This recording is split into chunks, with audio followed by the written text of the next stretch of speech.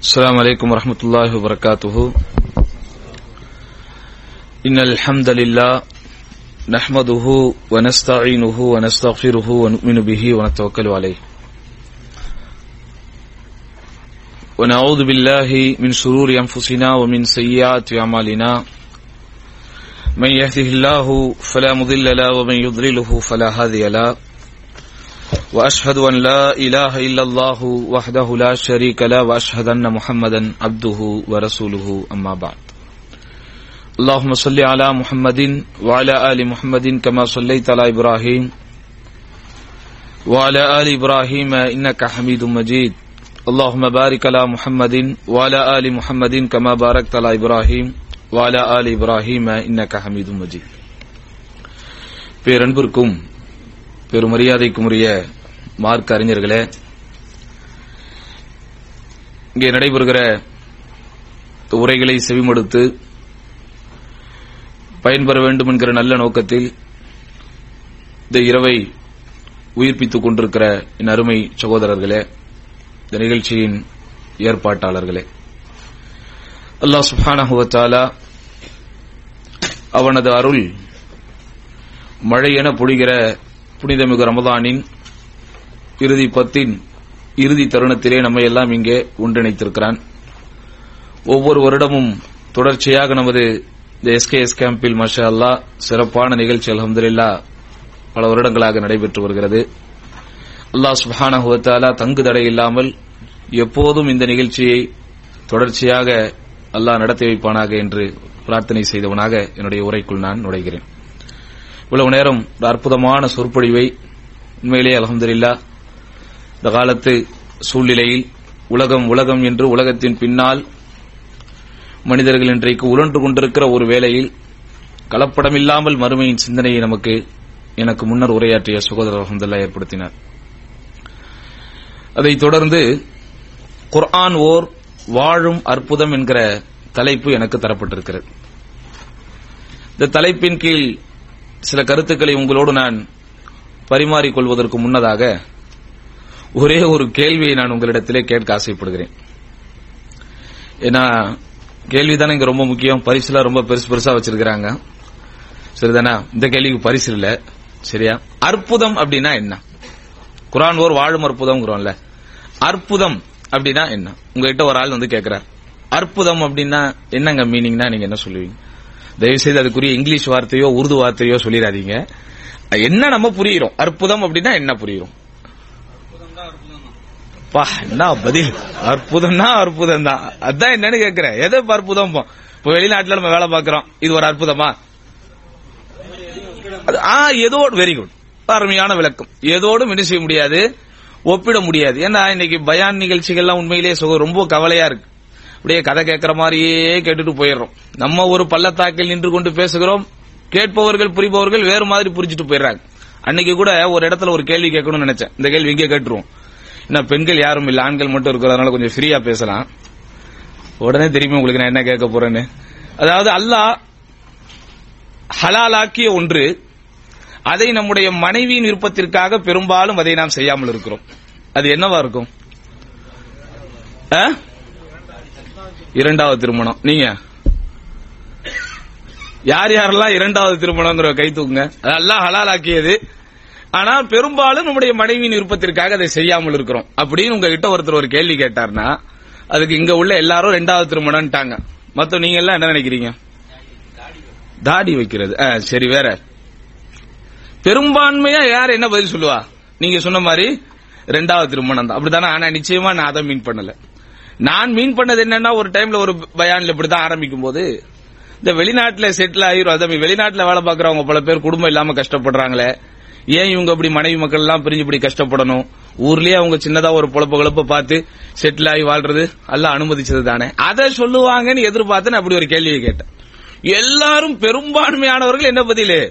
ரெண்டாவது கல்யாணம். அப்போ அந்த மாதிரி நம்ம ஒரு விஷயத்தை சொல்ல வருகிறோம், ஆனால் புரிந்து கொள்பவர்கள் அதை வேறு மாதிரி புரிந்து கொள்கிற ஒரு சூழ்நிலைகள் தான் இன்றைக்கு பெரும்பான்மையான சொற்பொழிவு நிகழ்ச்சிகளிலும் பயான் நிகழ்ச்சிகளிலும் நடைபெற்று வருகிறது. ஆனால் உங்களுடைய முகங்களை எல்லாம் பார்த்தால் அப்படி தெரியவில்லை. மாஷா அல்லாஹ், முழுக்க கருத்தை செவிக்கு சுவையாய் சிந்தைக்கு விருந்தாய் மிகவும் உள்ளச்சத்தோடு ஒரு உள்ளுணர்வோடு கேட்க வேண்டும் என்கிற குறிக்கோளிடையே நீங்கள் அமர்ந்து கொண்டிருப்பதாக நான் உங்களை எல்லாம் நினைக்கிறேன். எல்லாம் வல்ல அல்லாஹ் சுப்ஹானஹு வ தஆலா இதை ஒரு உணர்வோடு கேட்டு நம்முடைய வாழ்க்கையிலே செயல்படுத்தக்கூடிய ஒரு நல்ல ஒரு தௌஃபீக்கினை நம் அனைவருக்கும் அல்லாஹ் தர வேண்டும். குர்ஆன் ஓர் வாழும் அற்புதம் என்றால் அழகாக சொன்னீர்கள். அது எதோடும் எப்படி இருக்கக்கூடாது, ஒப்பீட்டாய்வு செய்து அதற்கு ஒரு மதிப்பெண் போட்டுவிட முடியாது. குறிப்பா உங்களிடத்துல ஒருத்தர் கேட்கிறார், சவுதியில 10 வருஷம் இருக்கிறீங்க, குவைத்துல ஒரு 5 வருஷம் இருந்தீங்க, எப்படி உங்களுக்கு அப்படின்னு கேட்டா நம்ம சில கம்பேர் பண்ணி சொல்லிடுவோம். சரிங்க, கிழக்கு மாகாணம் தம்மாம் ஜுபைல்ல ஒரு 5-6 வருஷம் இருக்கிறீங்க, ஜித்தா ரியாதுல இருந்தீங்களே அங்க எப்படி, பட்னா ஒரு சில விஷயங்களை என்ன செஞ்சிடலாம், இதுவும் அதுவும் சேமா தான் இருக்குன்னு சொல்லிடலாம். ஆனால் ஒரு பொருளை அல்லது ஒரு விஷயத்தை ஒரு அம்சத்தை அதிசயம் என்று நாம் சொல்லிவிட்டால், அற்புதம் என்று நாம் சொல்லிவிட்டால் அது வேறு எங்குமே காண கிடைக்கக்கூடாது. அதைதான் ஒரு மனிதன் அற்புதம் என்று சொல்ல வேண்டும். இன்றைக்கு நிறைய மனிதர்களுக்கு வார்த்தைகளின் வீரியமும் வார்த்தைகளின் கனப்பரிமாணமும் அது உள்ளபடியே உள்பொதிந்திருக்கக்கூடிய விளக்கங்களும் இன்றைக்கு தெரியாமல் வாழ்ந்து கொண்டிருக்கிறோம். அதனால்தான் காணல் நீரை எல்லாம் கண்ணில் காண முடியாத அல்லது கண்ணில் கண்டாலும் அது தெளிவாக தெரியாத காணல் நீரை கூட இன்றைக்கு மனிதன் தன் தாகத்தை தீர்க்கிற அற்புத நீராக எண்ணி இன்றைக்கு வாழ்விலே ஏமாந்து கொண்டிருக்கிறார். இதனால் அருமை சகோதரர்களே, குர்ஆன் ஓர் வாழும் அற்புதம் என்று சொல்லுகிறோம் என்றால் உண்மையிலேயே அதை மட்டும்தான் வாழும் அற்புதம் என்றும் அதிசயம் என்றும் சொல்ல முடியும். ஆனால் இன்றைக்கு உலகம் பைசாவிற்கு பெறாத பைசா கோபுரங்களை எல்லாம் அதிசயங்கள் என்று சொல்லிக் கொண்டிருக்கிறது. இன்னைக்கு உலகம் பைசாவிற்கு பெறாத பைசா கோபுரங்களை எல்லாம் அதிசயங்கள் என்றும் அற்புதங்கள் என்றும் மனிதர்களுடைய சிந்தனைகளுக்கும் கண்களுக்கும் காட்டிக் கொண்டிருக்கிறது, அவ்வளவுதான். ஆனால் உண்மையிலேயே இந்த உலகத்தில் மனிதனுடைய புறக்கண்களில் தென்படுகின்ற கோடிக்கணக்கான லட்சக்கணக்கான விஷயங்கள் எதுவாக இருந்தாலும் அவைகள் எல்லாவற்றையும் விட ஒரு படி இருபடி அல்ல, எத்தனை படிகள் நீங்கள் போட்டுக்கொண்டாலும் அவ்வளவு உயர்வான ஒரு இடத்தில் அல்லாஹ் வைத்திருப்பது இந்த அல்லாஹ்வின் தூதர் ஸல்லல்லாஹு அலைஹி அவர்களுக்கு அவன் அருளிய அருள்மறை திருக்குர்ஆன். இந்த குர்ஆன் ஒரு வாழும் அற்புதம் என்றால் அதனுடைய மொழிநடையை பற்றி பேசுவதா, அல்லது அது சொல்லுகிற அறிவியல் கருத்துக்களில் ஆழமான கருத்துக்களை பற்றி பேசுவதா, அல்லது அது கூறுகிற குடும்ப பிரச்சனைகளுக்கான தீர்வுகளை பற்றி பேசுவதா, அல்லது முக்காலத்திற்கும் பொருந்தக்கூடிய நடையில் முக்காலத்திற்கும் பொருந்தக்கூடிய வகையில் முக்காலத்திற்கும் பொருந்தக்கூடிய முறையில் எந்தவிதமான கருத்து வேறுபாடுகளும் முரண்பாடுகளும் இல்லாமல் அது அமைக்கப்பட்டிருக்கிற அதனுடைய போங்குகளை பற்றி பேசுவதா, அல்லது உலகத்திலே இன்றைக்கு நடக்கிற சகல பிரச்சனைகளுக்கும் தீர்வு சொல்லுகிற விதத்தில் அது சொல்லுகிற அரசியல் கருத்துக்களை பேசுவதா, பேசிக்கொண்டே போகலாம். குர்ஆன் அவ்வளவு ஒரு அருமையாக, அவ்வளவு ஒரு அற்புதமாக, அவ்வளவு ஒரு அதிசயமாக இறை தூதர் நபிகள் நாயகம் ஸல்லல்லாஹு அலைஹி அவர்களுக்கு அவன் அருளி இருக்கிற ஒரு வேதம் தான் இந்த அல் குர்ஆன் என்பது. அதனாலதான் ரசூலுல்லாஹி ஸல்லல்லாஹு அலைஹி வஸல்லம் சொன்னார்கள், லி குல்லி நபியின் முஅஜிஸத்துன் வ முஅஜிஸதி அல் குர்ஆன். ஒவ்வொரு நபிக்கும் அல்லாஹ் ஒரு அற்புதத்தை கொடுத்திருக்கிறான், எனக்கு அவன் கொடுத்திருக்கிற அற்புதம் இந்த அல் குர்ஆன் என்று சொன்னார்கள் ரசூலுல்லாஹி ஸல்லல்லாஹு அலைஹி வஸல்லம். எப்படி தெரியுமா சகோதரர்களே, ஒரு மனிதனுடைய வாழ்க்கையை நீங்கள் எடை போடுகிறீர்கள், அவனை நல்லவன் என்று நீங்கள் முடிவெடுக்கிறீர்கள். எப்படி அவனை நீங்கள் நல்லவன் என்று சொல்லுவீர்கள்? அவனது வாழ்வின் சகல விஷயங்களும் உங்களுக்கு தெரியாது, அவனோடு நீங்கள் 24 மணி நேரமும் வாழ்ந்தது கிடையாது, அவனுடைய கொடுக்கல் வாங்கல் முறைகள் எப்படி இருக்கிறது, அவனுடைய மனைவி மக்களோடு அவன் எப்படி நடந்து கொள்கிறான் என்பதெல்லாம் பூரணமாக நமக்கு தெரியாது. இருந்தாலும் ஒரு மனிதனை நல்லவன் என்று நாம் சொல்லுகிறோம் என்றால் அவனிடத்திலே நாம் பார்த்த, நாம் கேட்ட, நாம் அனுபவித்த, நாம் பழகிய அல்லது நாம் கேள்விப்பட்ட ஏதேனும் ஒரு நல்ல குணம் அவனத்திலே இருந்திருக்கும், அவனை நல்லவன் என்று சொல்லிவிடும். ஆனால் எந்த மனிதனை நீங்கள் நல்லவன் என்று சொன்னாலும் ஒவ்வொரு மனிதனுக்கும் மறுபக்கம் என்று ஒன்று இருக்கிறது. அந்த மறுபக்கத்தை அறிந்தது அல்லது அந்த மறுபக்கத்தை பற்றி முழுமையாக புரிந்தது, தெளிந்தது, தெரிந்தது, உணர்ந்தது யாராக இருக்கும் என்றால் அந்த மனிதனோடு எப்போதும் அவனுடைய வாழ்க்கையை கழித்துக் கொண்டிருக்கக்கூடியவன். அது அவனுடைய மனைவியாக இருக்கலாம், அல்லது அவனுடைய பெற்றோராக இருக்கலாம், அல்லது அவனுடைய உற்றாராக இருக்கலாம், அல்லது அவனோடு தொழில் புரிகிற, அவனோடு பழகுகிற நண்பர்களாய் இருக்கலாம். ஆனாலும் நம்ம என்ன சொல்றோம், நமக்கு தெரிந்த விஷயங்களை வைத்து இவன் நல்லவன், இவன் தீயவன் என்று சொல்லிவிடுகிறோம். ஏன்? அவங்கிட்ட ஏதாவது ஒன்று நல்லது இருக்கும், அதை வச்சு நல்ல வம்போம், ஏதாவது ஒரு தீமை இருக்கும், அதை வைத்து தீயவன் என்று சொல்லிவிடுவோம். ஆனால் திருமறை குர்ஆன் அப்படி அல்ல. அல்லாஹ் சுப்ஹானஹு வ தஆலா இந்த குர்ஆனை எப்படி வைத்திருக்கிறான், அமைத்திருக்கிறான், அருளி இருக்கிறான் என்றால், அது நல்லது என்று சொல்லுகிற எல்லாமே நல்லது, அது கெட்டது என்று சொல்லுகிற எல்லாமே கெட்டது. குர்ஆனில் ஒரு விஷயத்தை நல்லது என்று சொல்லி உலகம் முழுவதும் போராடி அதை கெட்டது என்று நிரூபித்து விட முடியுமா? குர்ஆனில் அல்லாஹ் ஒன்றை கெட்டது என்று சொல்ல அதை உலகம் முழுவதும் போராடி நல்லது என்று நிரூபித்து விட முடியுமா? உலகத்தில் உள்ள எந்த நாட்டு சட்டங்களை வேண்டுமானாலும் எடுங்கள், அவன் தன்னுடைய தேச மக்களின் நலன் கருதி ஒரு சில விஷயத்தை தடை போட்டிருப்பான். ஆனால் என்னடா இதை போய் தடை போடுகிறாயே, இதனால் மனிதனுக்கு என்ன பாதிப்பு இருக்கிறது, இது இருந்தால் மனிதர்களுக்கு நல்லதுதானே என்று வழக்கறிஞர்களை வைத்து வாதாடி விடலாம். ஒரு தேசம் ஒரு நாட்டிற்கு நல்லது என்று நினைத்து ஒன்று பொருளை அனுமதி கொடுத்திருப்பான். ஏண்டா இதை போய் அனுமதி கொடுக்கிறியே, இதனால மனிதர்களுக்கு கெடுதிதானே, கேடுதானே, இதை போய் நீ எப்படி அனுமதி கொடுத்தாய் என்று என்ன செஞ்சிடலாம்? அவன் எதை அனுமதி கொடுத்திருக்கிறானோ அந்த அனுமதி கொடுக்கப்பட்ட விஷயத்தில் இருக்கிற பாதிப்புகளையும் பயங்கரங்களையும் விளக்கிடலாம். உதாரணமா இந்தியாவை இப்ப எடுங்க. மாட்டை அறுக்கக்கூடாது என்று இந்தியாவிற்கான வெளிநாட்டு பிரதமர் என்ன செய்கிறாரு? இந்தியாவிற்கான வெளிநாட்டு பிரதமர் அவர் தடை போட்டிருக்கிறார். தடை இன்றைக்கு வரப்போகிறது. நாடே கலவரமா இருக்குது இன்னைக்கு. இப்ப சிம்பிளா ஒரு எல்கேஜி படிக்கிற பையன் கூட போய் சொல்லிடுவான், ஏன்பா இதெல்லாம் போய் ஒரு பெரிய விஷயமா தடை போடுறியே, மாடு அறுக்கிறதுனால என்னடா பிரச்சனை வரப்போகுது, மாடு சாப்பிட்டு தான்டா நிறைய பேர் இன்னைக்கு உலகத்தில் வாழ்ந்து கொண்டிருக்கிறார்கள் என்று ஒரு எல்கேஜி பையன் கூட போய் என்ன செஞ்சிருவான்? அப்படி அழகா அவன் போட்ட சட்டத்தில் இருக்கிற ஓட்டையை அப்படி ஒரு கொஞ்ச நேரத்தில் விளக்கிடுவான். நாடெங்கும் இன்றைக்கு மதுக்கடைகள் திறந்து வைக்கப்பட்டிருக்கிறது, அதை அரசாங்கமே நடத்தி கொண்டிருக்கிறது. இத கூட ஒரு சின்ன பையன் போய் என்ன செஞ்சிருவான்? இதை போய் இந்த நாட்டு மக்களுக்கு அனுமதி கொடுத்து இதை போய் இந்த நாட்டு மக்களுக்கு ஒரு பெரிய விஷயமாக எல்லா இடத்திலையும் திறந்து வச்சிருக்கிறியே, இது எவ்வளவு பெரிய பாதிப்பு அப்படின்னு என்ன பண்ணிட முடியும்? ஒரு சின்ன பையன் போய் பேசிட்டு வந்துட முடியும். ஆனால் இதுபோல் 1400 ஆண்டுகளுக்கு முன்பு அல்லாஹ்வால் அருளப்பட்டிருக்கிற இந்த தித்திக்கும் திருமறையில், தித்திக்கும் வான்மறையில், தித்திக்கும் இந்த அருள்மறையில் அல்லாஹ் எதை நல்லது என்று மனிதர்களுக்கு சொல்லி இருக்கிறானோ அதுல எதையாவது ஒன்றை கெட்டது என்று எவரும் நிரூபித்து விட முடியாது. அல்லாஹ் எதை கெட்டது என்று சொல்லி இருக்கிறானோ அதுல எதையாவது ஒன்றை நல்லது என்றும் சொல்லிவிட முடியாது. அதனாலதான் இந்த குர்ஆனை வாழும் அற்புதம் என்று சொல்லுகிறோம். வேற எதையும் அப்படி சொல்லிவிட முடியாது. என்னை பெற்றெடுத்த என் தந்தையே எனக்கு சொன்ன உபதேசங்கள் 1000 இருக்கும், அதுல ஒரு 500 தான் ரொம்ப பெர்ஃபெக்ட்னு சொல்ல முடியும், அதுல ஒரு 600 700 ஓகேன்னு சொல்ல முடியும். மீதி இருக்கிற 300 நிச்சயம் அதில் ஏதாவது ஓட்டைகளும் ஏதாவது அதிலே உள்ள குறைபாடுகளும் இருக்கும். இப்படிதானே?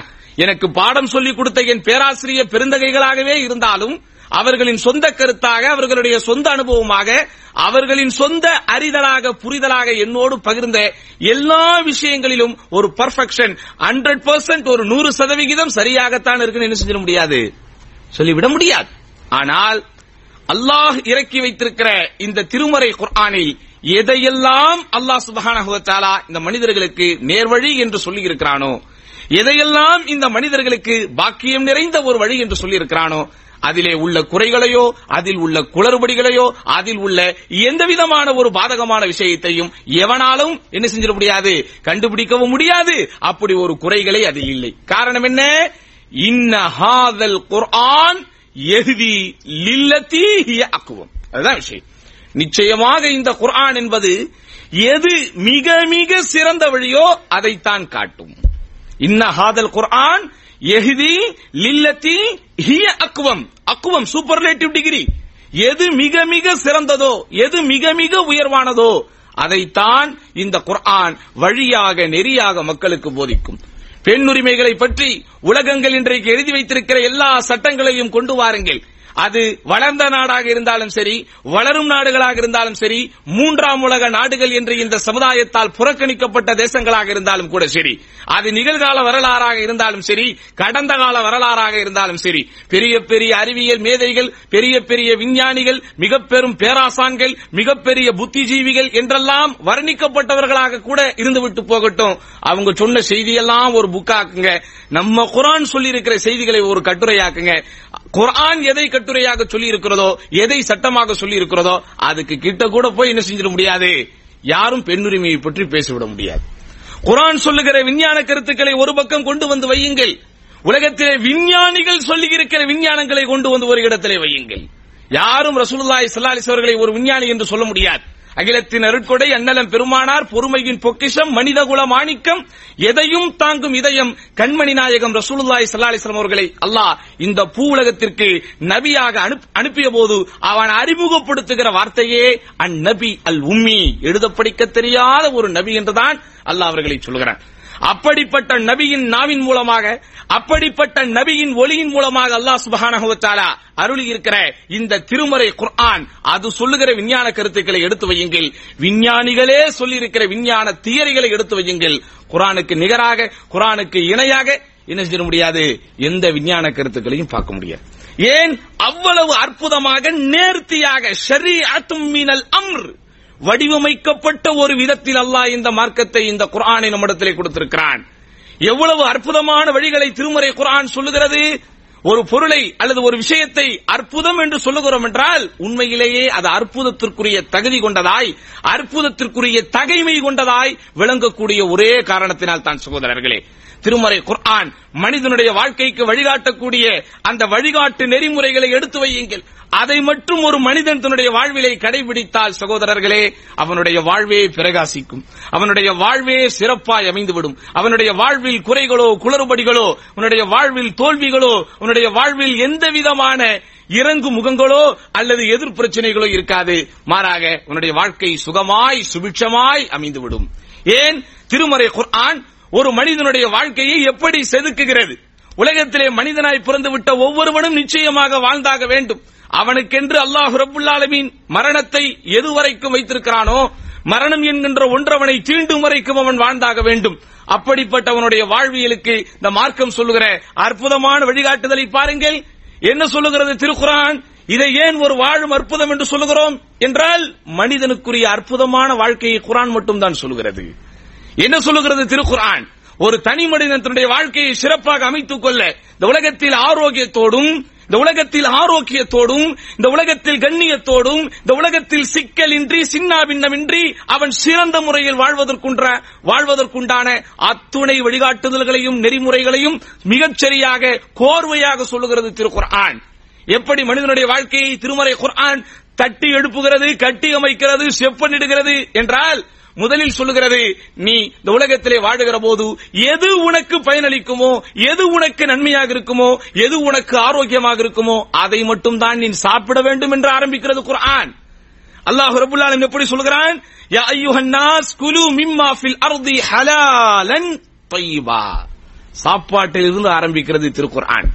மனிதனுடைய வாழ்க்கையை வழிபடுத்த, மனிதனுடைய வாழ்க்கையை நெறிப்படுத்த, மனிதனுடைய வாழ்க்கையை செப்பனிட, மனிதனுடைய வாழ்க்கையை செழுமையிட எப்படி சொல்லுகிறது? நீ உண்ணக்கூடிய உணவு வரைக்கும் பேசுகிற ஒரு மார்க்கம் இது. நீ உண்ணக்கூடிய உணவு முறை கூட எப்படி இருக்க வேண்டும் என்று தலையிடுகிற மார்க்கம் இது. உனக்கு எது நன்மையோ அதை நீ சாப்பிடு, உனக்கு எது ஆரோக்கியமோ அதை நீ சாப்பிடு, உனக்கு எது சுவையோ அதை நீ சாப்பிடு. கொஞ்சம் பாருங்கள், திருமறை குர்ஆன் மனிதன் சாப்பிடக்கூடாது, பருகக்கூடாது என்று தடை போட்டிருக்கிற எல்லா பொருட்களையும் எடுத்துக்கொண்டு வாருங்கள். செத்ததை சாப்பிடாதே, பன்றி இறைச்சியை சாப்பிடாதே, ரத்தத்தை சாப்பிடாதே என்றெல்லாம் தடை போட்டிருக்கிறதே. தடை போட்ட விஷயங்கள் அத்தனையும் கொண்டு போய் ஒரு லேபிலே கொடுங்கள். தடை போட்ட அத்தனை விஷயங்களை பட்டியல் போட்டு ஒரு லிஸ்ட் ஆக்கி ஒரு லெபார்டரியிலே கொண்டு போய் கொடுங்கள். அவன் சொல்லட்டும், என்ன உங்க குர்ஆன் ரத்தத்தை போய் தடை பண்ணிருக்குது, ரத்தம் குடிச்சா எவ்வளவு நல்லது தெரியுமா? சொல்ல முடியுமா? ஏன்னா உங்க குர்ஆன் பன்றிக்கறியை சாப்பிடக்கூடாது என்று சொல்லுகிறது. பன்றிக்கறி சாப்பிட்டா அறிவு எப்படி வேலை செய்யும் தெரியுமா? சொல்ல முடியுமா எவனாவது? அப்படி அவன் சொல்லுகிறான் என்றால் பொய்யான தியரியை சொல்லுகிறான். எந்த மருத்துவன் அதை சொல்லுகிறானோ ஒரு 100 மருத்துவர்கள் அதற்கு எதிர்கருத்து சொல்லக்கூடிய அளவிற்கு ஒரு அமைப்பாக அல்லாஹ் சுப்ஹானஹு வ தஆலா ஹலாலாக்கிய விஷயங்களை வைத்திருக்கிறான். அதனாலதான் இந்த குர்ஆனை நாம் வாழும் அற்புதம் என்று சொல்லுகிறோம். எது எங்களுக்கு ஹலாலோ, எது எங்களுக்கு நன்மையோ, எதை எங்களுக்கு இறைவன் அனுமதித்திருக்கிறானோ அதில் மட்டும்தான் நன்மைகள் இருக்கிறது, அதில் மட்டும்தான் மனித வாழ்வின் மேம்பாடு இருக்கிறது. எங்களுக்கு எதை இந்த குர்ஆன் தடை செய்திருக்கிறதோ, தடை செய்த அத்தனை பொருட்களையும் பட்டியல் போட்டு கொண்டு வருகிறோம். எவனாவது இந்த உலகத்தில் இதில் நன்மை இருக்கிறது என்று சொல்லிவிட முடியுமா? மேற்கத்திய நாடுகளில் வாழக்கூடியவர்களுக்கு ஏன் ஒரு குடும்ப அமைப்பு சரியாக இல்லை? மேற்கத்திய கலாச்சாரத்திலே ஊறி திளைப்பவர்களுக்கு ஏன் நார்சிச நோய் முற்றி போய் நிற்கிறது? மேற்கத்திய கலாச்சாரத்தில் இருப்பவர்கள் எல்லாம் ஏன் அவர்களுக்கு குடும்ப உறவு முறைகளை சரியாக பேண தெரியவில்லை? சமீபத்திய ஆய்வு தெளிவுபடுத்துகிறது, பன்றி மாமிசம் எவன் அதிகமாக சாப்பிடுகிறானோ அவனிடத்தில் இருக்கிற வெட்க உணர்வு ஒன்றுமே இல்லாமல் போய் மனைவிக்கும் மகளுக்கும் கூட வித்தியாசம் தெரியாமல் தான் அவன் வாழ்ந்து கொண்டிருப்பான் என்பது இன்றைக்கு நிரூபிக்கப்பட்டிருக்கிற விஞ்ஞான உண்மை. எடுத்துட்டு வா, ஆட்டுக்கறியை நான் கொண்டு வந்து வைக்கிறேன், பன்றிக்கறியை நீ கொண்டு வந்து வை, விவாதம் செய்ய முடியுமா? ஆட்டுக்கறியில் இருக்கிற நன்மைகள் இதில் இருக்கிறது என்று உன்னால் சொல்ல முடியுமா? அப்போ திருமறை குர்ஆன் எதை எங்களுக்கு ஹலாலாக தந்திருக்கிறதோ அதில் தான் எங்களுடைய அற்புதமான வாழ்க்கை இருக்கிறது. அதனால் இந்த குர்ஆனை நாங்கள் வாழும் அற்புதம் என்று சொல்லுகிறோம். ஒரு மனிதனுடைய வாழ்க்கைக்கு உடல் விஷயங்களுக்கு மட்டுமல்ல, ஆரோக்கிய விஷயங்களுக்கு மட்டுமல்ல, மன ரீதியாக குண ரீதியாக திருமறை குர்ஆன் மனிதனுடைய வாழ்க்கையை செப்பனிட, செழுமையிட, சீர்படுத்த, நேர்படுத்த என்னவெல்லாம் சொல்லுகிறதோ அதை நான் கொண்டு வருகிறேன். இந்த குர்ஆனிலே சொல்லப்படாத கருத்துக்களாக எவனாவது ஒருவன் கொண்டு வந்து வைக்கட்டும். அதை வைத்து சகோதரர்களே, ஒரு கொஞ்சம் அறிவு உள்ளவன் கூட பகுத்தாய்வு செய்து பார்த்தால் தெரிந்து கொள்வான், திருக்குர்ஆன் சொல்லதை விட ஒரு அற்புதமான வழிகளை சொல்லி மனிதர்களை சீர்படுத்த முடியாது. இன்றைக்கு லட்சக்கணக்கான கோடிக்கணக்கான ரூபாய்கள் செலவு செய்யப்படுகிறது. எதற்கு தெரியுமா? கவுன்சிலிங் என்கின்ற ஒன்றை தருவதற்கு. குடும்பங்களிலே பிரச்சனை, படிக்கிற மாணவர்கள் மனோரீதியாக பாதிக்கப்படுகிறார்கள், உளவியல் பிரச்சனைகள் அதிகரிக்கிறது.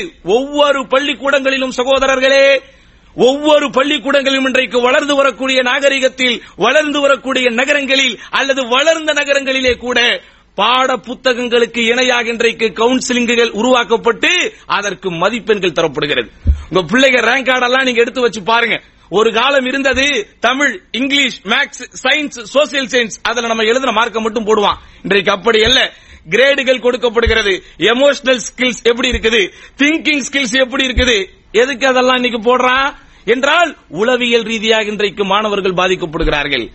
அவர்களை செழுமைப்படுத்த, செப்பனிட, உலகத்தின் எதிர்ப்புகளை எதிர்கொள்வதற்குரிய எதிர்ப்பு சக்தி அவர்களுடைய உள்ளங்களிலே ஏற்படுத்த, உலகத்தின் கரடுமுரடான பாதையை கூட அப்படி அவர்கள் கடந்து செல்வதற்குண்டான ஒரு முயற்சியை அவர்களிடத்திலே கொண்டு வர எல்லாமே இன்றைக்கு சொல்லித் தரப்படுகிறது. இப்படி எதையெல்லாம் இன்றைக்கு எஜுகேஷனல் எக்ஸ்பர்ட்ஸாக, கல்வியின் மிகப்பெரிய நிபுணர்களாக கருதப்படுகிறார்களோ அவர்கள் சொல்லுகிற கருத்துக்களை எல்லாம் ஒரு கட்டுரை போட்டு கொண்டு வாருங்கள். எங்கள் குர்ஆன் சொல்வதை நாமும் கொண்டு போவோம். இதற்கு இணையாக அல்ல சகோதரர்களே, இதோடு அது ஒப்பிடக்கூட முடியாத அளவிற்கு தான் இருக்கும். ஏன்? குர்ஆன் அப்படி மனோரீதியாக, உளரீதியாக மனிதனை பக்குவப்படுத்துவதற்குண்டான அத்துணை விஷயங்களையும் அற்புதமாக சொல்வதனால் தான் இந்த குர்ஆனை வாழும் அற்புதம் என்று சொல்லுகிறோம். எப்படி சொல்லுகிறது திருமறை குர்ஆன்? மனிதனை தவறிலிருந்து பாதுகாக்க, ஆபாசத்தின் பக்கம் அவன் போகாமல் இருக்க, அசிங்கங்கள், அருவருப்புகள், அவமானங்களை அவன் தொடாமல் இருக்க என்ன சொல்லுகிறது திருக்குர்ஆன்? விபச்சாரம் செய்யாதே என்று சொல்லவில்லை, விபச்சாரத்தின் பக்கம் கூட போகாதே என்று சொல்லுகிறது. விபச்சாரத்தின் பக்கம் நெருங்காதே என்று சொல்லுகிறது. மாறாக பார்வையை தாழ்த்து என்றும் சொல்லும். அப்போ ஒரு மனிதன் எதை செய்யக்கூடாது என்று திருமறை தடுக்குமோ அதை செய்ய வைக்கிற காரியத்தையும் தடுக்கும். அதுதான் திருக்குர்ஆனுடைய ஸ்பெஷாலிட்டி. வெறுமனே விபச்சாரம் செய்யாதே, விபச்சாரம் செய்யாதே என்று ஒரு தியரிக்கலாக சட்டம் போடுகின்ற ஒரு வேதம் அல்ல திருக்குர்ஆன். பார்வையை தாழ்த்து. காரணம், நீ அந்நிய பெண்களை ஆபாச கண் கொண்டு பார்க்க ஆரம்பித்தால் அதுதான் உன்னை கொண்டு போய் விபச்சாரத்திலே விடும். அதனால் நீ ஆரம்பத்திலேயே அதை கிள்ளி எறிய வேண்டும் என்றால் குல்லி முஃமினீன யகுது மின் அப்சாரிஹிம், நபியே இறை நம்பிக்கை கொண்ட ஆண்களுக்கும் சொல்லுங்கள், பெண்களுக்கும் சொல்லுங்கள், அவர்கள் தங்கள் பார்வைகளை தாழ்த்தட்டும், கற்புகளை பேணட்டும். இதனாலதான் இந்த குர்ஆனை வாழும் அற்புதம் என்று சொல்லுகிறோம். அது மட்டுமா, திருமறை குர்ஆன் மனிதனுடைய வாழ்க்கையை உளரீதியாக அவனை பக்குவப்படுத்த என்ன சொல்லுகிறது? உன்னுடைய வாழ்க்கையை நீயே கெடுத்துக் கொள்ளாதே, வலா துல்கு ஐதியக்கும் இல தஹ்லுகா, அழிவின் பக்கம் உன் கரங்களை கொண்டு செல்லாதே. இன்னும் திருக்குர்ஆன் சொல்லுகிறது, பலகீனமாக இருக்காதே, பலம் கொண்டவனாக இரு. காரணம், சும்ம ஜஅல மின் பாதி ضعஃபின் குவத்தா, அல்லாஹ் பலகீனத்திற்கு பிறகு ஒரு பலத்தை உங்களுக்கு கொடுத்திருக்கிறான், அந்த பலத்தை நீ கெடுத்துக் கொள்ளாதே. திருமறை குர்ஆன் சொல்லுகிற வழியில் மட்டும் ஒரு மனிதன் தன்னுடைய வாழ்க்கை அமைத்துக் கொண்டால் சகோதரர்களே, எவ்வளவு பலமாக, வளமாக, நலமாக அவன் வாழ முடியும் தெரியுமா? ஒரு ஆணுக்கு அல்லாஹ் இயற்கையாக கொடுத்திருக்கிற சக்தி, ஒரு ஆணுக்கு அல்லாஹ் கொடுத்திருக்கிற இயற்கையான சக்தியில் 4 பெண்களை அவன் கட்டி ஆளக்கூடிய ஆண்மையையும் அவனுக்கு அல்லாஹ் கொடுத்திருக்கிறான். ஆனால் இன்றைக்கு மனிதர்கள் செயற்கையான பழக்க வழக்கங்களுக்கு தங்களை ஆட்படுத்திக் கொண்டதன் விளைவு ஒரு மனைவியை கூட வைத்துக் கொண்டு ஒழுங்காக வாழ முடியவில்லை. ஒரு பெண்ணுக்கு அல்லாஹ் இயற்கையாக எப்படி சக்தி கொடுத்திருக்கிறான்? தொடர்ச்சியாக குழந்தைகளை அவள் பெற்றுக்கொண்டே இருக்க முடியும், அந்த குழந்தை அவள் வயிற்றிலே சுமத்துக் கொண்டே இருக்க முடியும், அந்த குழந்தைக்கு அவள் பால் குடி மறக்கடிக்க செய்யும் வரைக்கும் தொடர்ச்சியாக பால் கொடுத்துக் கொண்டே இருக்க முடியும். எவ்வளவு பெரிய ஆற்றல் அவளுக்கு இருக்கிறது! எவ்வளவு ரத்தங்கள் அவருடைய உடலிலே ஊறினால், எவ்வளவு ஆரோக்கியம் அவருடைய உடலில் இயற்கையாக இருந்தால், தொடர்ச்சியாக கணவனின் மூலமாக அல்லாஹ் தரக்கூடிய அந்த கருவை தன்னுடைய வயிற்றிலே 1 மாதம் அல்ல, 2 மாதம் அல்ல, சற்றேறக்குறைய 10 மாதங்கள் வயிற்றில் வைத்து சுமக்கிற ஒரு ஆற்றலை ஒரு பெண்ணுக்கு அல்லாஹ் கொடுக்கிறான். வெளியே வந்ததற்கு அப்புறம் ஹவுலைனி காமிலேனி பரிபூரணமான 2 ஆண்டுகள் பால் கொடுக்கிற ஒரு சக்தி அல்லாஹ் அந்த பெண்ணுக்கு கொடுத்திருக்கிறான். நீங்க பார்க்க முடியுதா? அப்படி இன்றைக்கு தொடர்ச்சியாக 2 ஆண்டுகள் பால் கொடுக்கக்கூடிய அளவிற்கு சக்தி உள்ள பெண்களை இன்றைக்கு பார்க்க முடிகிறதா? பால் ஊறவில்லை என்று சொல்கிறார்கள், பால் வரவில்லை என்று சொல்கிறார்கள். எவ்வளவு விஷயங்கள் இன்றைக்கு பார்க்கிறோம். ஏன்? குர்ஆன் சொல்லுகிற இயற்கையான முறையை விட்டு வெளியே வந்ததன் விளைவு இன்றைக்கு ஆரோக்கிய கேடுகளை மனித சமுதாயம் அனுபவித்துக் கொண்டிருக்கிறது. அப்ப எங்கள் குர்ஆன் எதை இன்றைக்கு மனிதர்களுக்கு உணவு பழக்க வழக்கங்களாக சொல்லிக் கொடுத்ததோ, நமது குர்ஆன் மனிதர்களுக்கு ஆரோக்கிய பழக்க வழக்கங்களாக எதை சொல்லிக் கொடுத்ததோ அதை மட்டும் ஒரு மனிதன் கடைபிடித்தால் சகோதரர்களே, அவனை விட ஒரு பலமான ஒருவனை பார்த்து விட முடியாது, இவளை விட ஒரு பலசாலியான ஒரு பெண்ணை பார்த்து விட முடியாது. அதனாலதான் திருக்குர்ஆனை நாங்கள் வாழும் அற்புதம் என்று சொல்லுகிறோம்.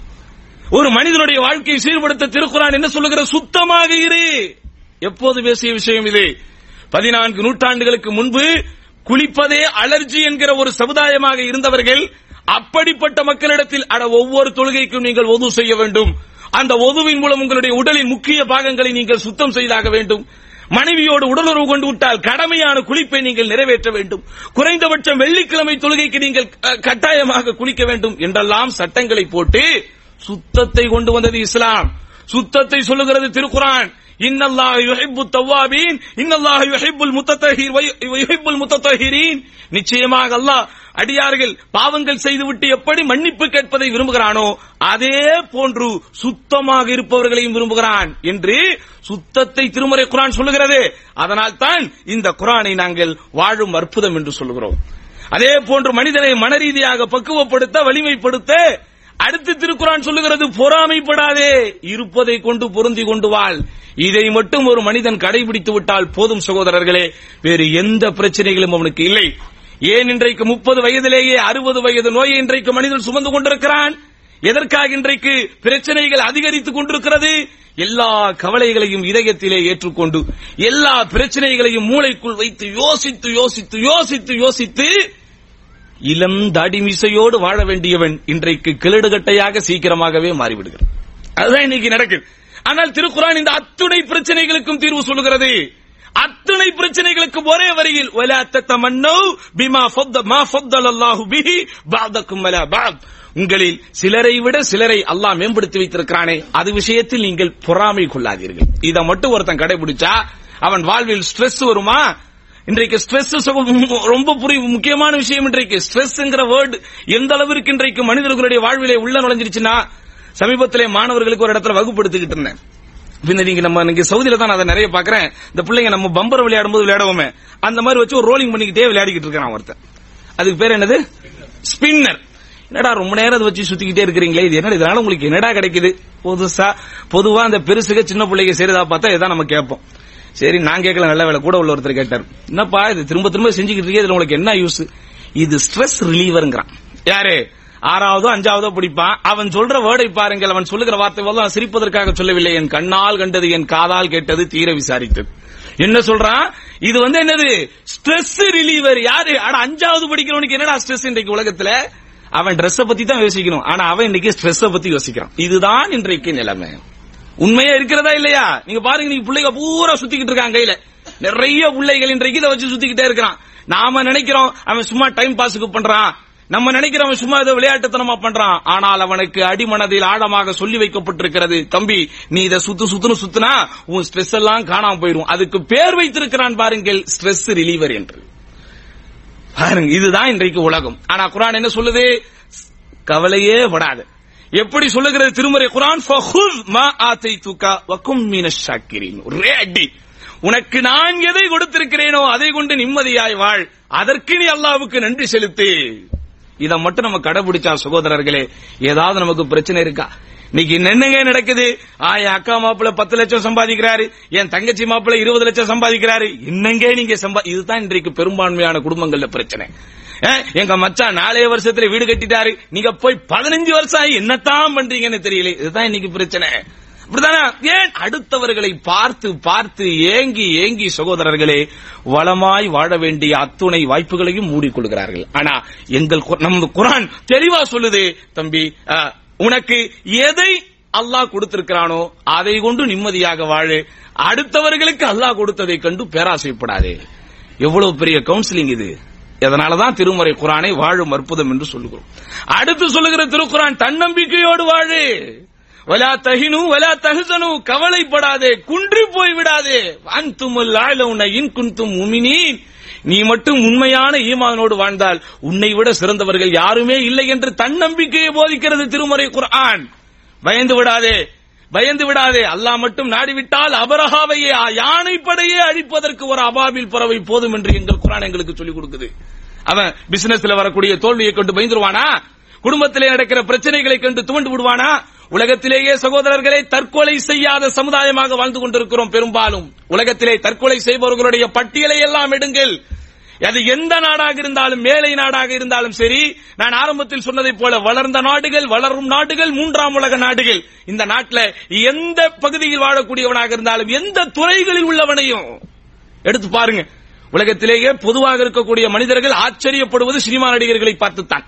சரியான அறிவில்லாதவர்கள் யாரை பார்த்து ஆச்சரியப்படுவார்கள்? நம்ம எல்லாம் இன்னைக்கு இவ்வளவு பேர் இங்க இருக்கிறோம்னா, அந்த காலத்துல எம்ஜிஆருக்கோ ரஜினிக்கோ நம்ம ரசிகனாக இல்லாமல் யாருமே இருந்திருக்க மாட்டோம். ஒவ்வொருத்தனுக்கும் ஒரு ஐடியா இருக்கும். எனக்கு ரஜினியை பிடிக்கும், எனக்கு அந்த சைத்தான பிடிக்கும், எனக்கு இந்த இப்லீஸ பிடிக்கும். அப்படின்னு என்ன செய்யறது? ஒவ்வொருவரும் சொல்ல எனக்கு இந்த சூப்பர் சைத்தான பிடிக்கும், எனக்கு அந்த சைத்தான பிடிக்கும் அப்படின்னு எல்லாரும் சொல்லிக் கொண்டிருப்போம் ஒரு காலத்தில். ஏன்? மனிதர்களுடைய பார்வையில் ஒரு அதிசயத்திற்குரியவர்களாக, அதிசய பிறவிகளாக காட்டப்பட்டவர்கள் யாரு? இந்த சினிமா துறையில் உள்ளவர்கள். அவன் கூட தற்கொலை செய்திருக்கிறான். செஞ்சிருக்கானா இல்லையா? எத்தனை நடிகைகள் தற்கொலை செய்கிறார்கள், எத்தனை அரசியல் பிரமுகர்கள் தற்கொலை செய்கிறார்கள், எவ்வளவு பெரிய உயர் உயர் பதவியிலே இருந்தவர்கள் தற்கொலை செய்திருக்கிறார்கள். எங்கள் மார்க்கத்தில் காயிலாங்கடை வைத்திருப்பான், இரும்பு கடை வைத்திருப்பான், பிளாட்பாரத்திலே வடை சுட்டு விற்றுக் கொண்டிருப்பான், வெந்த பூமியில் நொந்து வாழ்வான், எவ்வளவு பிரச்சனைகளை சமாளித்துக் கொண்டும் அப்படியே நிற்பான். ஏன்? அவனுக்கு திருமறை குர்ஆன் தன்னம்பிக்கையையும் அவன் தன்காலில் நிற்க வேண்டிய சுயதைரியத்தையும் அவன் குழந்தை பருவத்தில் இருக்கும் போதே அவனை சொல்லி சொல்லி வளர்க்கிறதே. அதனாலதான் இந்த அருள்மறை குர்ஆனை வாழும் அற்புதம் என்று சொல்லுகிறோம். அடுத்து சொல்லுகிறது திருக்குர்ஆன் மனிதர்களுடைய வாழ்க்கையை சிறப்புப்படுத்த கல்வியை தேடு, அறியாமையில் இருக்காதே.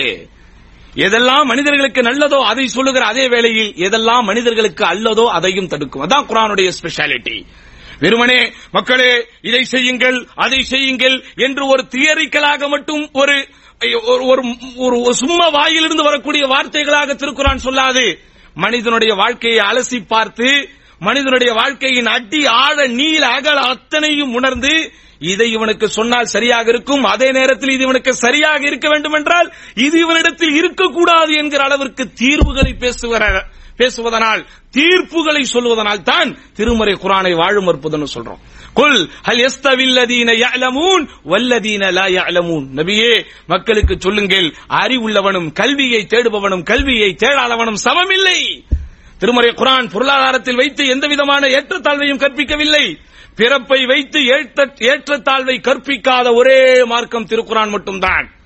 இப்படி நிறத்தை வைத்தோ, பிறப்பை வைத்தோ, இனத்தை வைத்தோ, பிறந்த தேசத்தை வைத்தோ, பேசுகிற மொழியை வைத்தோ மனிதர்களுக்கு மத்தியில் ஏற்றத்தாழ்வை கற்பிப்பதில்லை. மாறாக மார்க்க கல்வியையும் அந்த மார்க்கத்தினுடைய அந்த தீனுடைய கல்வியையும் யார் உள்ளத்திலே தாங்கி வைத்திருக்கிறார்களோ அதைத்தான் இஸ்லாமிய மார்க்கம் ஏற்றத்தாழ்வு கற்பிக்கிறது. அந்த சிறப்பு கூட அல்லாஹ்விடத்திலே இருக்கிறது என்று சொல்லக்கூடிய ஒரு அற்புதமான மார்க்கமாக இது இருப்பதனால் தான் திருமறை குர்ஆனை அருமை சகோதரர்களே வாழும் அற்புதம் என்று சொல்லுகிறோம். அடுத்து பாருங்க, இந்த குர்ஆன் மனிதர்களுடைய வாழ்க்கையை கட்டியமைக்கிறது. இதுவரைக்கும் இவ்வளவு நேரம் நாம் பார்த்ததெல்லாம் ஒரு மனிதன் தன்னளவில் தன்னுடைய வாழ்க்கையை சீர் செய்து கொள்வதற்கு, தன்னளவில் தன்னுடைய வாழ்க்கையை சரி செய்து கொள்வதற்கு இஸ்லாமிய மார்க்கம் ஒரு வழிகாட்டு நெறிமுறைகளாக சொன்ன சில விஷயங்களை பார்த்தோம். அடுத்து பாருங்கள், உன்னுடைய வாழ்வில் அடுத்த இன்றியமையாத ஒன்று எது தெரியுமா?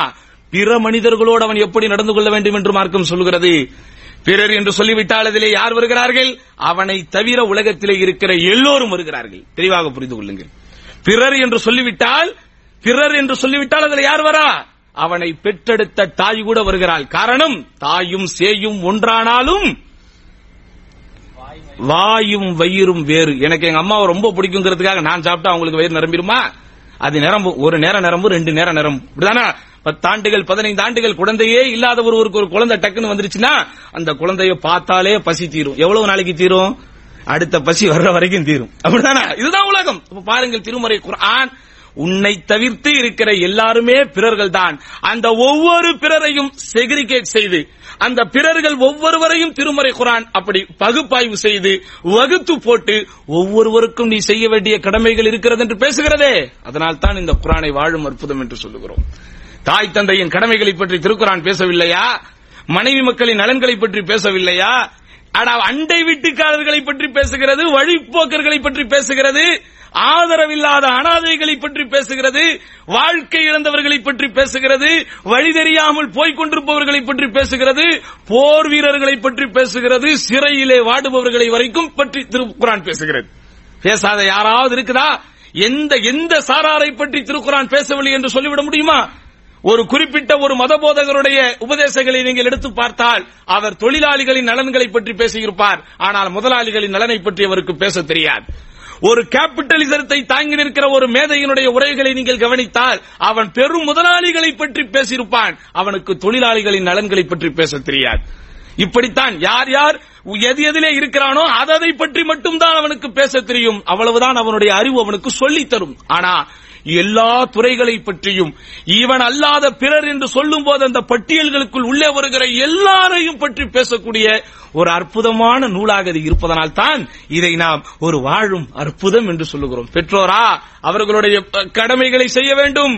அவர்களை நீ வெறுத்துவிடக் கூடாது. அவர்களுக்கு நீ செய்ய வேண்டிய உபகாரங்களை செய்ய வேண்டும்.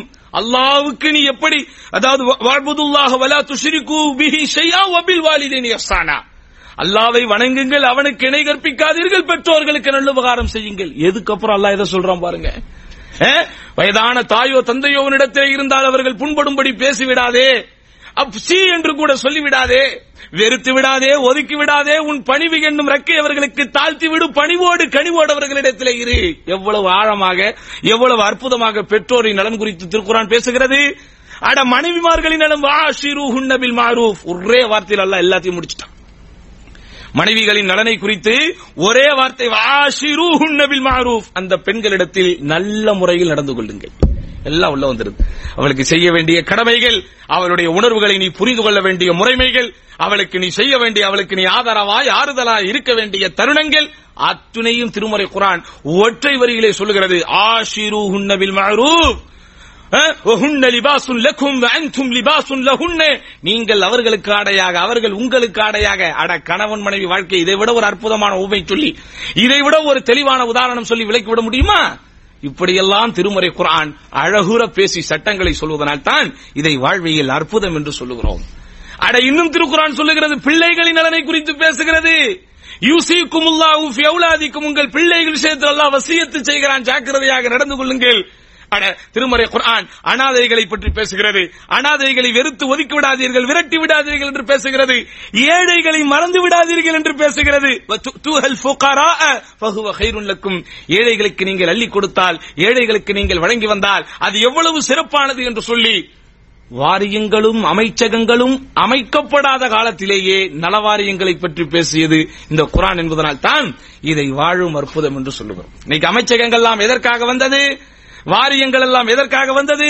குடிசை மாற்று வாரியம், ஏழைகள் நல வாரியம், எத்தனை வாரியங்கள் எதுக்கு? அவெல்லாம் போய் திங்க் பண்ணி ஃபீல்டில் இறங்கி கஷ்டப்படுறவனுடைய டேட்டாவெல்லாம், அந்த தகவல்களை எல்லாம் சேகரித்து இவங்களுக்கெல்லாம் தீர்வுகள் தருவதற்காக, ஒரு நல்ல வாழ்க்கையை ஏற்படுத்துவதற்காகத்தான் உலகத்திலே ஆட்சி செய்கிற எல்லா அரசாங்கமும் அமைச்சகங்களையும் வாரியங்களையும் உருவாக்கி வைத்திருக்கிறது.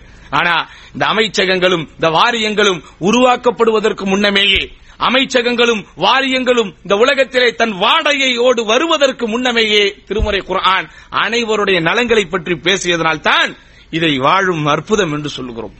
அது மட்டுமா, மனிதனுடைய வாழ்வில் பொருளாதாரம் என்பது இன்றியமையாதது. உலகத்திலே வாழுகிற மனிதன் நிச்சயமாக பொருளாதாரம் இல்லாமல் அவனால் வாழக்கூடிய ஒரு சூழலை அல்லாஹ் ஏற்படுத்தவில்லை. உன்னுடைய பூமியில் வாழும்போது உனக்கென்று இறைவன் விதித்திருக்கிற நசீபை நீ மறந்து விடாதே என்று சொல்லுகிறது திருக்குர்ஆன். தொழுகை முடிந்துவிட்டால் ஃபன்தஷிரு ஃபில் அர்தி, பூமியிலே பல்கி பரவி சென்று அல்லாஹ்வுடைய அருளை தேடிக் கொள்ளுங்கள் என்று சொல்லுகிறது திருக்குர்ஆன். வீட்டிலேயே உட்கார்ந்து கொண்டு அல்லாஹ் அல்லாஹ் என்று சொன்னால் கூரையை பீத்துக் கொண்டு வரும் என்று மார்க்கம் எங்கேயும் நமக்கு சொல்லவில்லை. உழைப்பையும் பிழைப்பையும் தேடி ஓடி அதே நேரத்தில் அல்லாஹ்வையும் மார்க்கையும் மறந்து விடாதே என்று சொல்லி உழைப்புக்கு பெருமை சேர்க்கிற மார்க்கம் இஸ்லாமிய மார்க்கம். இஸ்லாமிய மார்க்கத்தில் மட்டும்தான் உண்மையான முதலாளித்துவத்தின் சிறப்பை பார்க்க முடியும். இஸ்லாமிய மார்க்கத்தில் மட்டும்தான் உண்மையான தொழிலாளிகளின் நலன்களையும் பார்க்க முடியும். உலகத்தில் இன்றைக்கு கம்யூனிசங்கள் எதற்காக உருவாக்கப்பட்டது? முதலாளிகளினால் ஏற்படுத்தப்பட்ட பிரச்சனைகளில் இருந்து தொழிலாளிகளை ஒன்றிணைப்பதற்கு கம்யூனிசங்கள் வந்தது. ஆனால் சரியான கோட்பாடுகளின்படி அவர்கள் வராததனால் விளைவு என்னாச்சு தெரியுமா? முதலாளிகள் பூரா ஒன்னாயிட்டான். அப்படிதானங்க? கம்யூனிசங்கள் எதற்கு வந்தது? தொழிலாளர்களின் நலன்கள் எதற்கு வந்தது? இந்த முதலாளிகளோடு இந்த பெரும் பெரும் நாடுகளில் இந்த பெரும் பெரும் பண முதலைகள் இருப்பவர்கள் ஏழைகளுடைய வரிகளை இப்படி புடிச்சு பண்றானே, இவனுக்கு ஒரு முடிவு கட்டணும் தான் இவர்கள் என்ன செஞ்சாங்க? அங்கங்கே பிரச்சனைகளை உண்டு பண்ணுகிற லேபர் யூனியன் எல்லாம் அமைத்தார்கள். ஆனா முடிவு என்னாச்சு? இவன் மார்க்கம் சொல்லுகிற வழிமுறைப்படி போல, குர்ஆன் சொல்லுகிற வழிமுறைப்படி போல அதனுடைய விளைவு சகோதரர்களே, முதலாளிகள் பூரா பேரும் ஒன்னாயிட்டாங்க. இதுதான் நடக்கும். இதுதான் திருக்குர்ஆனின் படி வாழ்ந்தால் அவனுக்கு சிறப்பு கிடைக்கும், திருக்குர்ஆனின் படி வாழாவிட்டால் அவனுக்கு செருப்பு தான் கிடைக்கும். அதுதான் உண்மை. அதுதான் உண்மையிலேயே அதுதான் இன்றைக்கு உலகத்திலே நடந்து கொண்டிருக்கிறது. அப்போ அந்த பொருளாதாரத்தை நெறிப்படுத்த சீர்படுத்த திருக்குர்ஆன் சொல்வதை விட யாராவது இந்த உலகத்தில் யாரை வேண்டுமானாலும் கொண்டு வாருங்கள், பொருளாதார மேதை என்று இந்த உலகமே வர்ணித்த, பொருளாதார மேதை என்று இந்த உலகமே வாய்ப்பிழந்து பார்த்த யாரை வேண்டுமானாலும் கொண்டு வாருங்கள், அவன் கொண்டு வந்த தியரிகளை எல்லாம் எழுதி கொண்டு வாருங்கள், நமது குர்ஆன் சொல்லக்கூடிய சட்டங்களையும் கொண்டு வைப்போம். கிட்ட நிக்க முடியுமா? எப்படி சொல்லுகிறது திருக்குர்ஆன் பொருளாதார தத்துவத்தை? வலா தஅகுலு அம்வாலக்கும் பைனக்கும் பில் பாத்தில். எப்படி? உங்களுக்கிடையில் உங்களுடைய பொருளாதாரத்தை அநியாயமான முறையில் யாரும் பயன்படுத்திக் கொள்ளாதீர்கள். அதுதான் நம்பர் 1. அது என்னெல்லாம் செய்யக்கூடாது? திருடாதே. முதலில் திருமறை குர்ஆன், திருடாதே, திருடினால் கையை வெட்டு, வட்டி வாங்காதே, யாசகம் கேட்காதே, மோசடி செய்யாதே.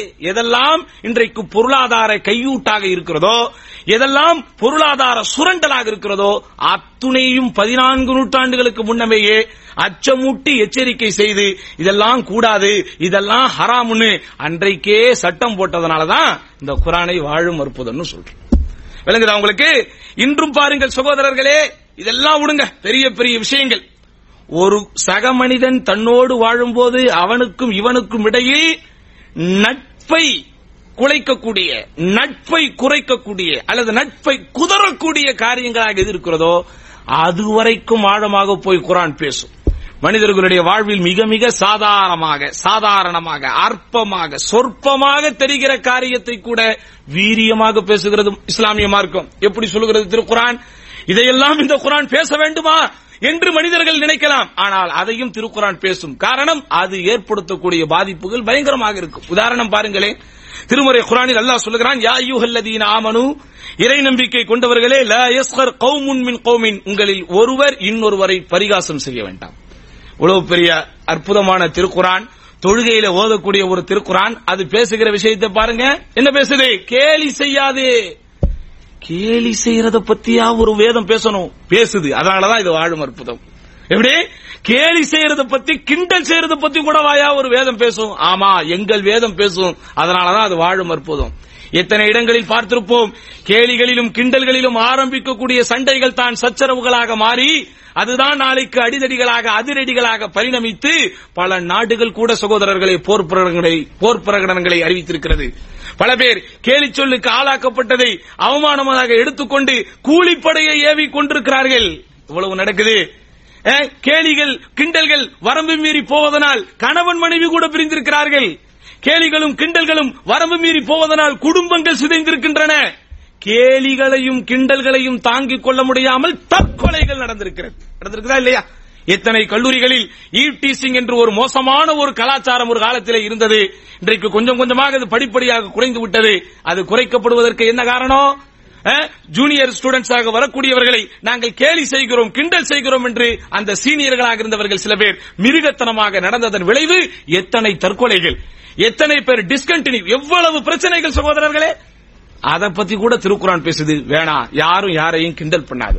இந்த கிண்டல் கேலி செய்யறதுல ரொம்ப பெரிய வீரியம் வருகிறது என்பதனால் தான் அல்லாஹ் ஆணையும் பெண்ணையும் தனித்து, எப்படி ஆணையும் பெண்ணையும் தனித்தனியாக குறிப்பிட்டு, வலா நிசாஹும் மின் நிசாயின், எந்த பெண்ணும் எந்த பெண்ணையும் பரிகாசம் செய்ய வேண்டாம்.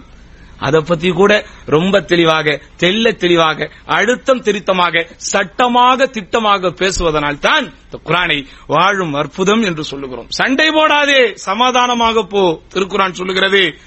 தீயெண்ணம் கொள்ளாதே, நல்லெண்ணம் வை, திருக்குர்ஆன் சொல்லுகிறது. பெருமை அடிக்காதே, திருக்குர்ஆன் சொல்லுகிறது. அப்போ ஒரு மனிதனுடைய வாழ்வை நலப்படுத்த, சீர்படுத்த எதெல்லாம் வழிகாட்டுதல்களாக, வழிகாட்டு நெறிமுறைகளாக, மிக உயர்ந்த உபதேசங்களாக இருக்கிறதோ அதையெல்லாம் சட்டங்களாக, திட்டங்களாக இந்த வேதம் சொல்லுவதனால் இதை நாங்கள் வாழும் அற்புதம் என்று சொல்லுவோம். சும்மா கிடையாது.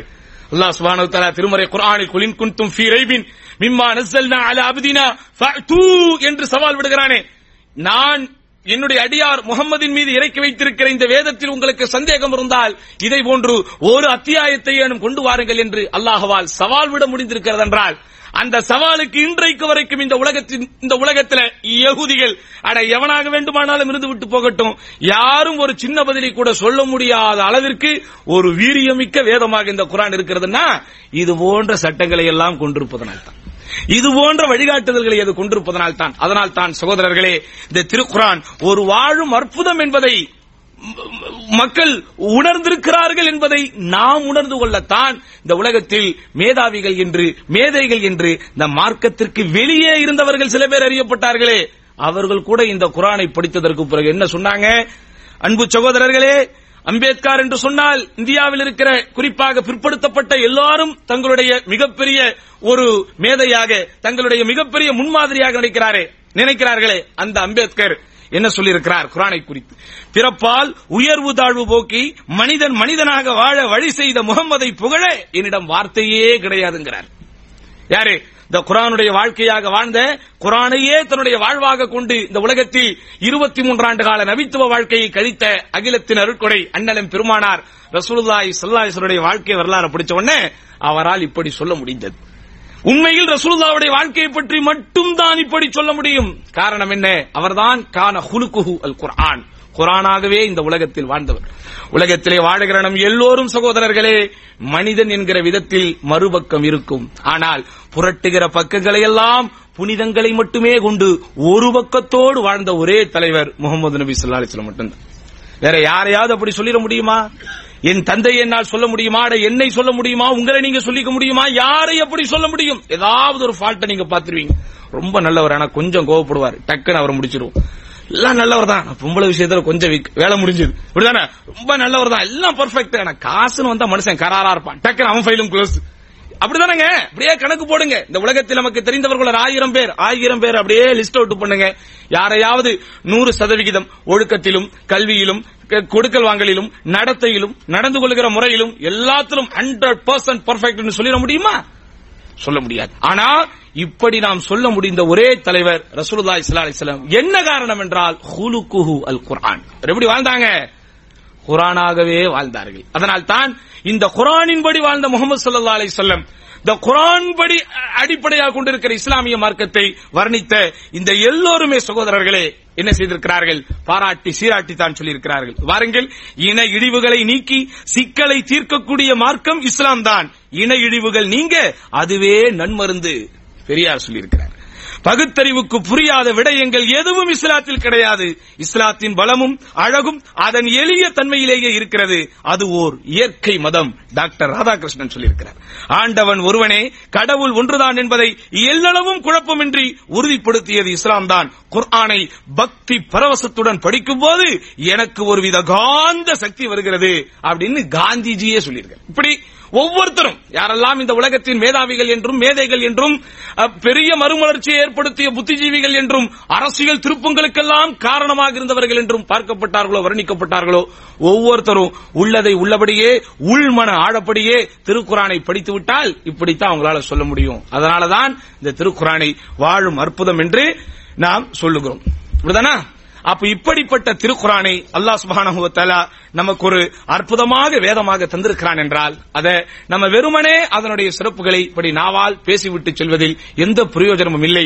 மாறாக இந்த குர்ஆன் எதையெல்லாம் நமக்கு அற்புத வழிமுறைகளாக, நெறிமுறைகளாக, நமக்கு வழிகாட்டுதல்களாக சொல்லி இருக்கிறதோ அதை நம்முடைய வாழ்க்கையை நாம் செயல்படுத்த வேண்டும். அப்படி செயல்படுத்துவதுதான் இந்த குர்ஆனுக்கு பெருமை. சும்மா எங்க குர்ஆன்ல எந்த கருத்து வேறுபாடும் இல்ல, எங்க குர்ஆன் உலகம் பூரா ஒரே மாதிரி தான் இருக்குது, எல்லாம் ரைட் இருக்குது, இது எப்பவும் சிறப்பு, இதை பற்றி பேசிக்கொண்டே போவதனால் மாத்திரம் சிறப்பு கிடையாது. அந்த குர்ஆனுடைய பிரதிபலிப்பாக, அந்த குர்ஆனுடைய பிம்ப வடிவமாக ஒவ்வொருவரும் பிரதிபலிக்கும் போதுதான் சகோதரர்களே இந்த குர்ஆனுக்கு நாம் பெருமை சேர்க்க முடியும். உண்மையில் அல்லாஹ் சுப்ஹானஹு வ தஆலா எத்தனையோ வேதங்களை இறக்கி வைத்தாலும், தௌராத், இன்ஜீல் போன்ற பெரும் பெரும் வேதங்களை இறக்கி வைத்தாலும், அஹ்லுல் கிதாப் என்று அறியப்பட்டவர்களுக்கெல்லாம் அல்லாஹ் வேதத்தை இறக்கி வைத்தாலும், அந்த வேதத்தை எல்லாம் அல்லாஹ் பொறுப்பேற்றுக் கொள்ளக்கூடிய, பாதுகாக்கக்கூடிய ஒரு பொறுப்பை ஏற்கவில்லை.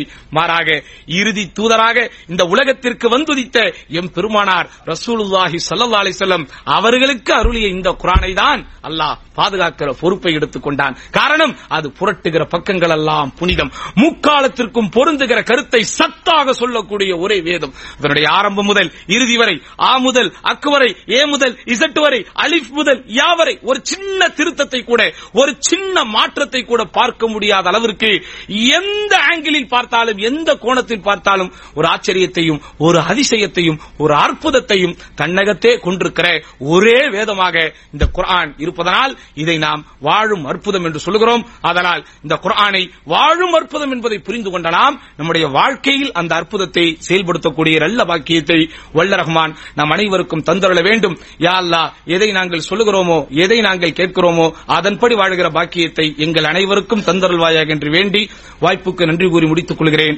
வாஹிரு தஅவானா அல்ஹம்துலில்லாஹி ரப்பில் ஆலமீன். வஸ்ஸலாமு அலைக்கும் வரஹ்மத்துல்லாஹி வபரகாத்துஹு.